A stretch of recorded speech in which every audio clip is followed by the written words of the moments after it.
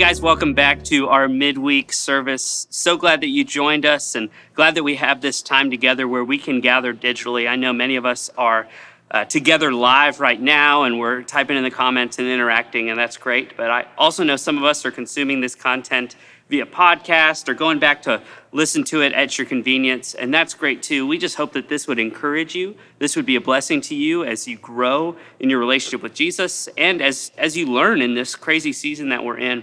We know God is at work, and I believe that, and I think we'll be able to see that as we continue our journey zigzagging through the Psalms. Tonight we're going to be in Psalm 13, and Psalm 13 is a psalm of lament. We just jumped out of, on Sunday we did Psalm 77, and so we're in a season where we're studying lament, what that means, what that looks like, how that applies to each one of us. And so we're going to be looking at lament in a Christian lens, and I think it's something we could all learn. I am a big fan of gratitude. I'm not a big fan of complaining or whining. That's a big rule in my house. We don't complain. We are grateful. We are thankful. But it's so easy to complain, and it's so easy to whine and gripe. Even as grown-ups, we tend to be bent toward doing that when things don't go our way, when things don't happen in the time frame that we would like them to happen in. And so lament gives us a framework to complain in some ways, to cry, to voice our concerns. And some of us are in a season, coming off of a season, or heading into a season where we're going to need to cry. We're going to need to cry out to God. We're going to need to complain and lament and voice our concerns. And so we get to see that structure on how to do that. Psalm 77 gives us a corporate lament of how to do that. Psalm 13 gives us more of a personal lament, me individually. King David wrote it, and David wrote a lot of the Psalms. And as we look through the Psalms, there are more lament Psalms than there are of any other type of Psalms, because songs and poetry give us a framework, a structure to voice our emotions, to show our emotions. And so lamenting is a heavy emotion that a lot of us don't know how to deal with. A lot of us don't know what to do with. And so we voice our concerns, we cry, we complain, we bemoan. Lamenting is a structure given to us in the Psalms that we get to practice. So wherever you're at, whatever you're going through right now, whether it's an illness, a financial struggle, just difficulty, loneliness, whatever it may be, I hope that this structure gives us a way to fight through that, to lean in, to press into God as He has shown us how to respond. And lamenting is something that we need to be practicing anyway, because lamenting helps us get it off our chest. It helps us to say things out loud, to confess our sins, to be honest with God. And I think when we look at Psalm 13, we'll be able to do that quite easily. Christians practice lament a little bit different than non-Christians. And we can see that on social media. We can see that as we interact with coworkers, as we interact with service workers who provide a service to us, or if we are service workers and we provide services to others. Christians lament by crying to God. Others lament simply by crying. And that doesn't really get much done. And so I think it'd be wise for us to lament by giving things to God, by presenting our concerns to God. As we read this 6 verses, it kind of builds up like we're climbing up a mountain and then reaching over the summit to the crest, where we start to huff and puff and cry and whine and complain, and then there's ease. As David wrote this, you can kind of feel the tension, the impatience, the concern, the worry right off the bat. And he's just really stressed right off the bat, and then he kind of lets a little air out and lets a little air out, and then he calms down, and then we get to our base point of reality. So to do that, to understand that, we're going to read this just 2 verses at a time. We'll read 2, break it down, read 2, break it down, and each section gives us a step toward how do we practice lament well? How do we engage in this healthy process of bearing our emotions well? How do we lean into God well? So we're going to read together Psalm 13. If you want, I've got the text up on the screen, or you can go to a different browser and look up Psalm 13, open your Bible. However you choose to engage with it, I think it's great for us to put our eyes and ears on God's word together. So Psalm 13, verses 1 and 2. How long, O Lord, will you forget me forever? How long will you hide your face from me? How long must I take counsel in my soul and have sorrow in my heart all the day? How long shall my enemy be exalted over me? So this is a pretty honest complaint. David's getting a little impatient. David's getting a little concerned, and he's being pretty straightforward with God. How long am I going to have to deal with this? So we can infer that it's been a little while that David's been dealing with this stress, with this trial. Whatever he's going through, it's been happening for a little bit. It's not just something new that showed up. He's saying, how long? Like, will you forget me forever? That seems like a childish question in some ways, but at the same time, David's been feeling what he's feeling for a while, and he doesn't seem to see that God is at work in this. Will you forget me forever? So our first step in overcoming this trial, in pushing through and leaning into God through lament, our first step is to turn to God and bring your complaint.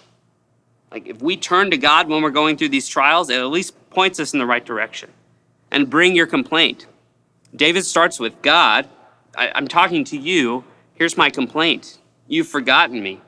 You're hiding your face from me. You're not here. Where are you for my counsel? Where are you to calm my heart, to comfort my sorrow? How long will you hide your face from me? How long will you let my enemies win? And that's David's genuine concern. But God's silence to him, God's at work in the trial. David doesn't see it. God's silence doesn't mean he's not at work. As we see over and over and over again through Scripture, just because we don't hear God audibly, just because we don't see him at work, doesn't mean he's not at work. Silence doesn't mean he's not at work. He's working. And he's at work for us today. He's at work in our trial. He's at work in our joy, in our ease, and in our stress, all at the same time. Isaiah 55 says a little bit about how God is at work in our trial in ways that we don't know. It says, "For my thoughts are not your thoughts, neither are your ways my ways, declares the Lord. For as the heavens are higher than the earth, so are my ways higher than your ways, and my thoughts than your thoughts." This is a reality we admit in lamenting. In lamenting, we're giving our control back to God where it belongs and saying, God, how long are you going to forget me? How long are you going to hide your face from me? I want to believe that you're at work, but right now I don't understand. But I'll choose to admit that your thoughts and my thoughts aren't always the same. Your ways are much higher than my ways. That's a big act of trust in saying that. And so admitting this reality allows us to bring our complaint to God and be honest with him. Because this is honest. This is a man after God's own heart, but at the same time, he's kind of worn out. It's been a while. I'm going through all of this. And I really don't want to wait anymore. I'd rather you just show up and save the day right now, because I'm beginning to doubt that you'll do that ever. We see many examples throughout the Scriptures, time and time again, of people waiting. God's chosen people waiting, and then him showing up in a big way. Joseph waited 13 years. He was thrown in a pit. He was sold into slavery. He was in jail, imprisoned. He waited 13 years of suffering before God exalted him and lifted him up and put him in a position of authority and restored his family relationships with his brothers. 13 years to go through a similar trial, to deal with a similar pain. Abraham waited 25 years. God said, I'm going to give you a child, and you're going to have more descendants than there are stars in the sky, and you'll be blessed to be a blessing. But Abraham got impatient. He kept waiting. Where's this baby? I'm getting older. My wife is getting older. You said we'd have a child. He took his impatience into his own hands, and he went and he conceived a child outside of marriage, and he betrayed God. And so God worked in that waiting to bring him back to himself and gave him a child, gave his wife a child. But 25 years was a long time to wait. Moses waited 40 years, wandering around with a bunch of people complaining about the fact that they're wandering around in the desert. God was literally raining their food down from the sky and putting it on the ground for them every day. And they complained, how long are we going to have to wander?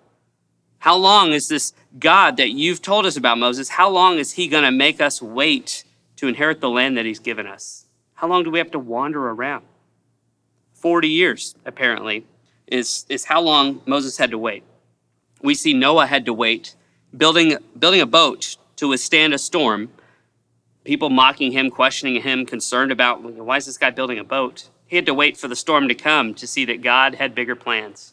And then he had to wait for the storms to subside to see that God was still at work. There's just a lot of waiting, a lot of patience developed through and through and through. And we always feel like trial and temptation and struggle last longer than they're supposed to. We feel like they're just dragging on. About halfway through a struggle, we say, God, I get it. Lesson learned. Let's move on. Can we go on to the next thing? But time and time again, we see God at work in the waiting. God at work in developing patience, in shaping our character, developing us to who we are in the waiting, because he's at work in all of that. And so we see waiting leads to this really dark pit if we don't turn to God. David went from frustrated, like, how long will you forget me? To despondent, how long will you leave me here forever? Will you hide your face? To despair, how long are you going to let my enemies win? And then he became joyless. I'm covered in sorrow. And when he became joyless, he became hopeless. Would you show up? Like there's nothing here. He's got this big weight on his shoulders. I'm going through this. How long? So he goes from despondent to despair to joyless to hopeless. And when we get hopeless, there is no reason for patience. And hopeless is a hard place to lament from. So if we turn to God sooner, then it's easier to lament and be honest. God, I'm getting impatient here. God, I'm not sure what I'm supposed to learn here. But I'm done with this struggle. I'm done with this trial. Would you show up and step in? But we're kind of shifted and molded into this Superman complex where we're waiting for God to show up on the last minute and save the day and everything's going to be better. Instead of choosing to see that maybe God's at work along each little step, incremental movement of this trial, of this struggle. So we get to follow David's lead. Patience is something that we're working on in my household. I have a 4.5-year-old and a 1.5-year-old, and they're not patient people. And the more I learn about their impatience, the more I realize my own impatience. Just having my 4-year-old wait, she'll say, Dada, can I have this? I say, yes, but I'm clearly doing something right now. If you would let me finish, I will get it to you. She doesn't want to wait. And the longer she waits, the bigger her tantrum grows. And the bigger my frustration goes. Like, why aren't you just a patient person? Why couldn't you just come out of the womb and be patient all of a sudden? But patience isn't something that, boom, we're born with. You either have it or you don't. No one just has patience. Patience is something that's developed, that's grown. It's actually a fruit of the Spirit that lives inside of us when we become Christians. The Holy Spirit bears a fruit, and patience is one of those fruits where we show up and, I can wait a little longer. I can trust God a little longer because no one is actually born patient. And so as I work with a toddler, as I work with 2 toddlers on wait, be patient. They don't always see, well, yes, I'm going to get the candy. They've asked for the candy. When can I have the candy? When I finish this. Are you done with that? No, I'm not. Are you done with it now? No, I'm not. Can I have the candy now? No, you cannot. Please be patient. We're the same way with God our Father. God, when are you going to heal me? You haven't healed us. When are you going to bring a vaccine? When are you going to make this thing go away? When are you going to give me another job? When? Why? Where? And we just get more and more impatient, chipping away, instead of seeing, oh, wow, God is at work in this.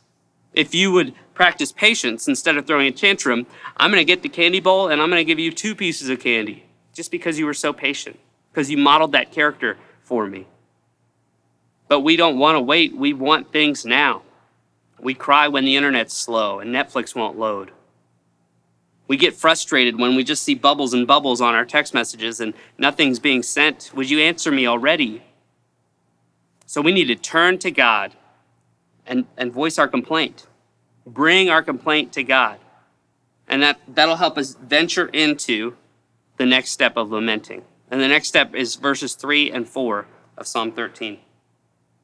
Consider and answer me, O Lord my God. Light up my eyes, lest I sleep the sleep of death. Lest my enemies say, I have prevailed over him. Lest my foes rejoice because I am shaken. This is the next step. Step 2 of lamenting is to ask boldly for help. Not just say, hey, God, could you show up for me, please? But step in, lean in boldness. Consider and answer me. David's not really asking a question. He's more making a demand. Would you answer me, God? I just asked you, how long, how long, how long, how long? Would you give me any glimmer of hope? And so it's a bold statement here to say, answer me, God. But it's a real lament. This is a legit emotion he's trying to overcome and go through. Answer me, please, give me something. Because if you don't, my eyes will sleep the sleep of death. But if you do answer me, you'll light up my eyes. This is where we get to see the glimmer of hope. God, if you would show up, just give me a glimmer that would light up my eyes. If my daughter's asking for the candy and I open the cabinet, her eyes light up. She knows there's hope. Hey, I've opened the cabinet. Once I finish this, I'm going to get that bowl down and you'll get candy. And her eyes light up. God, if you would provide something, if you would show me something, a decrease in infections or an increase in revenue or an increase in time together, an increase in medical progress, whatever it may be that we're going through, God, would you show me just a glimmer and light my eyes up? Because if you don't, my enemy will say, I have prevailed over him. And David knows that if his enemy prevails over him, then his enemy can say he prevailed over God as well, because people know that David is God's chosen one. He's saying, don't let that happen, God. Light my eyes up, because I don't want my enemy to say that. I don't want my foes to rejoice because I'm shaken, and I don't want to sleep the sleep of death. I don't want to fall into this any further than I've fallen. Would you lift me up? Give me just a little bit of hope. And many of us wrestle with that sleep of death. A lot of people think David's alluding to a deep, dark depression here, just wrestling with that, groaning. I can't find any sort of joy. I can't find any sort of accomplishment or meaning in anything. So God, would you light my eyes up? Would you provide that glimmer of hope? And he doesn't even say, would you? He says, do it. Consider and answer me. Give me an answer. Because I've asked and asked and asked, and I need you to answer me, please. And this is the end of David's petition. He's turned to God, and he's brought his complaint to God, and he's boldly asking for help, saying, God, I know that you'll work in this. And then he has a big pivot, and the big pivot brings us to where we want to land in our lament. Because David was big up here, how long, how long, how long? I'm angry, I'm mad. And then he turned and said, consider me and answer me. Here's the reason behind my lament, God. My enemy is winning. And the more they win against me, the more they think they're winning against you. Would you show up? And then he turns the corner. And this is the part where we get lost in our lament. This is the part where we forget. We're just real quick to stay in that, God, I'm so mad right now, answer me. And we just bounce back and forth between those two. And the reality is when we turn this corner is when we find that sense of relief and our eyes light up with a little hope. And we're able to turn this corner in verses 5 and 6. He says, but I have trusted in your steadfast love. My heart shall rejoice in your salvation. I will sing to the Lord because he has dealt bountifully with me. This is our final step of lamenting, is choose to trust. This is a big step. Trust is hard for a lot of us. How can I trust God if I can't see him? How can I trust God if I'm still sick, if I'm still unemployed, if we're still split up? How can I trust him? But he's a God who's worthy of our trust. I think this is written in an appropriate tense because he says, I have trusted in your steadfast love. God has dealt bountifully with me. He's speaking of past tense. He's got this foundation built of God has worked. I've seen God show up. I've seen God boost me and light up my eyes. I've seen God at work in the storm. I've seen him succeed and win in me, for me, through me, without me. I've seen it. And I'm choosing to trust in that because I have that foundation. So our response here is, what is our foundation? Have we built that foundation? What are we doing to practice this active remembering that David is practicing? I'm going to take steps toward remembering what God has done. Not just today, but I need to keep going in remembering. Because if I can remember he was faithful yesterday, if I can apply that today, if I can apply that tomorrow, then I have that glimmer of hope to keep moving away from being joyless or hopeless, away from being despondent or in despair. God, answer me and show up because I trust you. You've done this before. You've provided for me time and time again. Patience is out of my control, obviously, God. You know I don't have the ability to have enough patience to overcome this. So I need you to show up. I need you to give me patience. I need you to be at work in this because I'm all out of patience. And when we run out of our own patience, we either run to sin or we realize the power of the patience that's at work in us through his Holy Spirit. So God, I will choose to trust in you because I've trusted before, because you have dealt bountifully with me. And I love that he says that. You've done this before, which is good. You've built this foundation for me to trust you. But you've also dealt bountifully with me, which means you have given me way more than I deserve, which is the reality of the gospel. It's that we have received way more than we deserve because the wages of sin is death, but the gift of God is eternal life. And so when we realize that we are broken sinners and we confess that to God and we confess that to each other, and we recognize that Jesus is our Lord and Savior, we inherit this eternal life. We get to overcome this grave like Jesus has done. We get to see the power of the cross at work for each one of us because he has dealt bountifully with us. In your personal study this week, I want to encourage you to read Romans chapter 8. It's about 40 verses long, but as you read it, you kind of get to see time and time again God's steadfast love for us. And that's what David says. I have trusted in your steadfast love, so I'll rejoice in your salvation. I've trusted in your love before, I'll do it again, and I'm going to rejoice in the fact that you save, you bring salvation to me. And in Romans 8, we see this climb. He's at work right now in the trial. He's at work right now in the storm. He's at work bringing all of this mess back together for the good of those of us who love him. But ultimately, he's at work in this mess, bringing all these things back together, restoring all things to himself so that he would get glory. And when God is glorified in what we do, we recognize that he calls us righteous. He calls us holy. He gives us a new identity that's more than, oh, that's the complainer. That's the unemployed. That's the sick. That's the lonely. He rewrites all those things that others have been telling us that Satan has been feeding into our minds. And he calls us righteous. He calls us holy, and he shows us his steadfast love. And so in Romans 8, he turns the corner and says, I'm going to work all things together for the good of those who love me. And we know that. And at the end of Romans 8, Paul writes this list of things that could not separate us from God's love. And it's a pretty full list. Like if these things can't separate us from God's love, then it must be steadfast. And that's the word David chooses to use. That's the word that Paul chooses to use. His love powers through trial, powers through our own disobedience, which is a huge deal. He loves us so much that he's still chasing us down. He still got us in his arms, even when we're trying to run away, even when we're caught in these false identities we're choosing to pursue. But I will trust in your steadfast love, and I will rejoice in your salvation, and I will sing to you because you've dealt bountifully with me. This is so huge. This is worth celebrating. He's proven faithful in the mess. When Jesus interacted with people, he interacted with messy, broken people, hurting people. And as he interacted with them, he met them right there in their mess, and he healed them, he redeemed them, he lifted them up out of, he set them free from their past. Whatever it is they were wrestling with, Jesus showed up and set them free. And it caused them to sing, it caused them to run, to celebrate, to get excited. Their whole life was changed. And for many of us, we can claim that happened as well. I was bound by this, and now I'm set free. I was locked up in this. I was hopeless in this, and now I'm set free because of what Jesus has done. And so David is leading us into this series of example after example, petition after petition, showing us, God, I'm crying out to you. I need you to answer me. I need you to be my hope.